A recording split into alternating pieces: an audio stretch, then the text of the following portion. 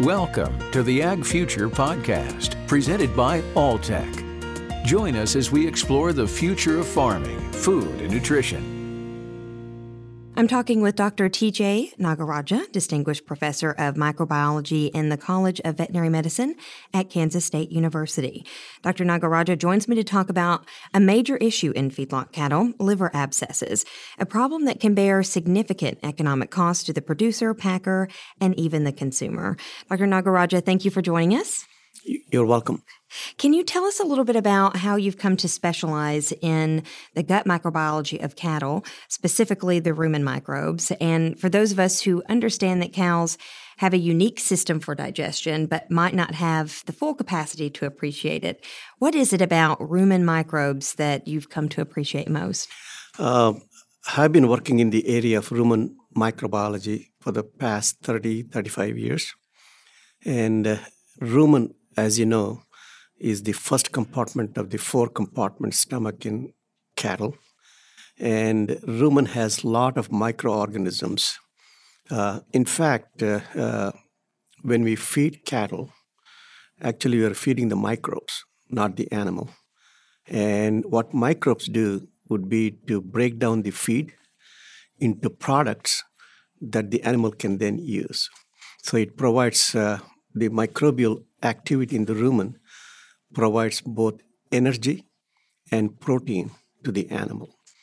And my research interests have been in beef cattle, particularly cattle fed high-grain diet. So this would be what we call feedlot cattle, meant for beef production. And because when we feed high-grain diet, because grain is starch, and starch is a highly degradable or digestible carbohydrate. Therefore, microbes break it down rapidly and produce a lot of acid. And because of that rapid fermentation, there are a lot of digestive problems in cattle.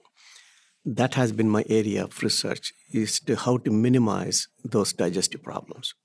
So what happens when the microbial colonies get out of balance? Is there a way for producers to see it physically or behaviorally that their cows aren't feeling well? It's difficult to see them unless the production of acid exceeds the capacity for the animal to absorb and utilize. So in which case, the rumen acid concentration increases to a level where it will reduce animal feed intake. And that's when producers will notice the cattle are not doing well because they're eating less than they were expected to eat. So that condition is called acidosis. And that's a very common problem in grain-fed cattle. And that increased acid production and increased accumulation of acid in the rumen causes a lot of digestive problems. With the feedlot cattle, are producers able to keep an eye on them as frequently as they would like? I mean, could this kind of go undetected? In a feedlot, where you have hundreds of animals in a pen, it's very difficult to detect acidosis unless the animal is extremely sick, in which case you would see the animal standing by itself away from the feed bunk.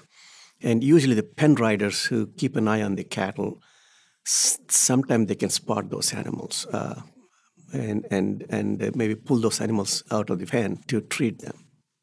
Can we determine rumen community composition by how we feed and raise the calf or heifer? It's a lot more complicated to understand all the microbial changes that take place with different feedstuffs. One unique aspect of microbes in the rumen in microbiology, they're called anaerobic organisms, which means they like to live and grow without using oxygen. And therefore, if you want to study them, we have to have special techniques to be able to grow them outside the rumen in the lab. So this we call as anaerobic techniques. And rumen is a very complex ecosystem. There are bacteria, there are protozoa, there are fungi. And it's not easy to understand all the changes that take place in the rumen when you, for example, change the diet of the animal, as an example. The new veterinary feed directive has sent a message that traditional antibiotics approved for the prevention of liver abscesses should be a last resort instead of a preventive method. Because of that, we're hearing more about the use of ionophores, for instance. How are these safer than Tylosin or other antibiotics used to prevent? Okay. Tylosin is the antibiotic of choice to prevent liver abscess. That seems to be the best one. Whenever we feed antibiotics to animals, there is always a chance that we may be creating some resistance in bacteria, which may end up in humans and could be a public health concern. And Tylosin is not used in human medicine, and it's a drug used only in animals. But it belongs to a class of antibiotic called macrolide. And the same class has another antibiotic which is commonly used in humans, that is erythromycin. So in fact, Tylosin and erythromycin are very similar. So if a bacteria becomes resistant to Tylosin, it could also be resistant to erythromycin. That is the reason why we are concerned about feeding Tylosin. With the new veterinary feed directive, the intent there is that we cannot use antibiotics for growth promotion. But Tylosin is used to prevent an infection in cattle. That's why FDA has allowed Tylosin to be used as long as it is under veterinary supervision, till the industry comes up with a different method to control liver abscess. Other methods are also being explored, like the use of certain essential oils and yeast fermentation product consumption. What are your thoughts on these as a method of prevention and treatment? In fact, I would say we should be able to develop other methods that does not involve use of antibiotics, and one of them is probiotics, because probiotics these are beneficial bacteria, but some of them do produce substances that could kill other bacteria. So, for example, we know that probiotics can reduce, for example, salmonella in chickens or swine or cattle, or reduce Shiga toxin-producing E. coli that causes, it's a major foodborne pathogen. Similarly, there could be a probiotic that could be used to kill a bacterium that causes liver abscess, which is called Fusobacterium necrophorum. But as of now, we don't have any probiotic identified. But there are people, including my lab, looking at those probiotics. The one that has shown some promise is essential oil. So these are products of plant. That means they are natural products. But many of the essential oils have almost like antibiotics in the sense they do kill bacteria. And so we have looked at few essential oils and shown in the lab in a test tube, some of the essential oils can kill the bacteria that causes liver abscess. So the question is, can we feed those to cattle, thereby reduce liver abscess prevalence? That work has not been done yet. What kind of restrictions might there be in making those more available? Would you have to go through the FDA? Essential oils are considered to be what we call generally recognized as safe product, or what we call GRAS status. So which means they would not require FDA because these are natural products, naturally safe. As long as an industry can show that the product is effective in reducing liver abscess, it should be able to be commercialized. So it'd be a lot easier to commercialize essential oils than antibiotics, for example. How would you provide the essential oils to the cattle? Would it be in a capsule? Would it be on the feed? This would be probably mixed with the feed. Either it could be a liquid product or it could be a dry powder, because some of the essential oils are available as powder. So it could be mixed with the feed, and so it'd be easy to administer to cattle. Certain breeds of cattle seem to be affected by liver abscesses more than others. For example, I read that Holsteins have the greatest incidence rate, followed by cull dairy cows, and then fed beef steers. Why is that? I think the reason why Holsteins have a higher prevalence of liver abscesses, we believe, is simply because they're on a high-grain diet for an extended period of time. So typically, the Holsteins that are used for beef production are Holstein calves. So what they do is start the calves on a grain diet right after they're weaned of milk. So typically, a Holstein steer before they go to slaughter would be on a grain diet for 300 to 350 days, as opposed to beef cattle meant for beef production. Those are typically between 3 to 5 months, 120 to 150 days. So I think the duration of grain feeding, we believe, is the major reason why Holsteins have higher liver abscess. Gotcha. I think I saw a number around $64 million annually for the beef industry in the United States in losses associated with liver abscesses. How does an abscess ostensibly affect an entire industry? I think, liver abscess, if you look at the average prevalence in feedlot cattle in this country, it would be anywhere from 10 to 20 to 25%, even with feeding tylosin, because tylosin is effective in reducing liver abscess, but does not eliminate the problem. So liver abscesses could cost both the producers as well as the packers. Producers, because cattle with liver abscesses, particularly those that have what we call in the industry A+ liver abscess, which would be a liver with a large abscess or multiple small abscesses.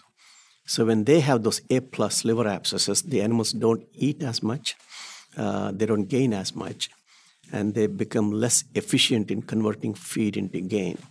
So that costs money to the producer. But once the cattle go to the slaughterhouse, obviously a liver with even a minute liver abscess could be condemned. So that's the loss of liver to the packer. Plus, many times when we see livers with abscesses, they adhere to the adjacent organs like diaphragm and lungs. So that leads to a lot of trimming of the meat.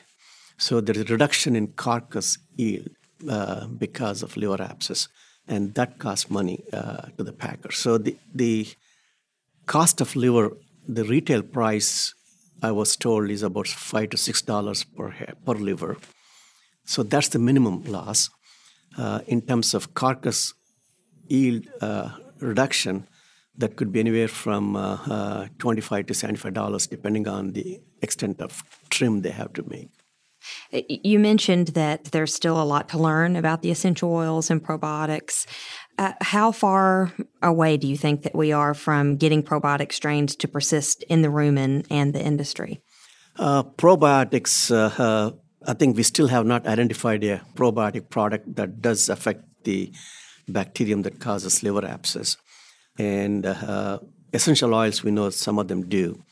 The question is whether if we show the effect in the lab, does that translate in the field? And that's where we need to do more studies.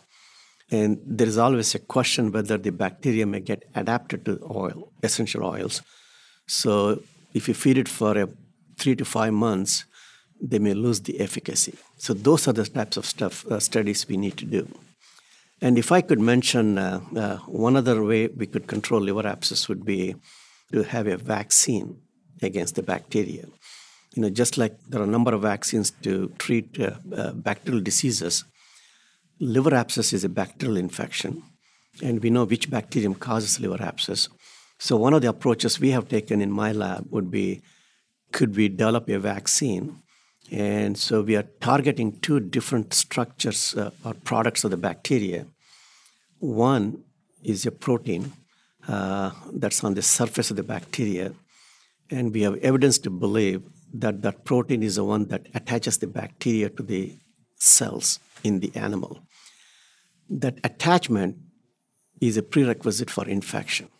So if we prevent that attachment, we may be able to prevent the infection. That's one approach. The other approach that we have been working on is when the bacterium goes to the liver. Liver is a very well defensed organ. There are a lot of mechanisms to combat foreign bacteria. So when Fusobacterium necrophorum, the one that causes liver abscess, goes to the liver, the reason why it can survive is because it produces a toxin that kills white blood cells. Because normally white blood cells would be the first line of defense in the animal. So when the bacteria go into the organ, white blood cells come in and engulf the bacteria and destroy them. So this organism produces a toxin that kills those white blood cells. So what we're trying to do is have a vaccine containing the leukotoxin as well as a protein that mediates attachment to see if the animal has antibodies against those. Then a vaccinated animal may be able to prevent attachment, then prevent the survival of the bacteria in the liver, which we think may be the way to prevent infection. Well, which one do you think would come first? The vaccination as a solution or probiotics? Where are you furthest in your research? I think vaccine, we are working on it. Again, vaccine has to go through a lot of regulatory approval. So that may be at least another 2 to 3 years in the making. Whereas probiotics or essential oils would be a lot faster to bring it to the market. In fact, there could be probiotics already being used that could have an effect, but nobody has tested those. Dr. Nagaraja is a distinguished professor of microbiology in the College of Veterinary Medicine at Kansas State University. Thanks for joining us. Thank you. Thanks for listening to another episode of the Ag Future Podcast, presented by Alltech. For show notes and more episodes, visit alltech.com/agfuture.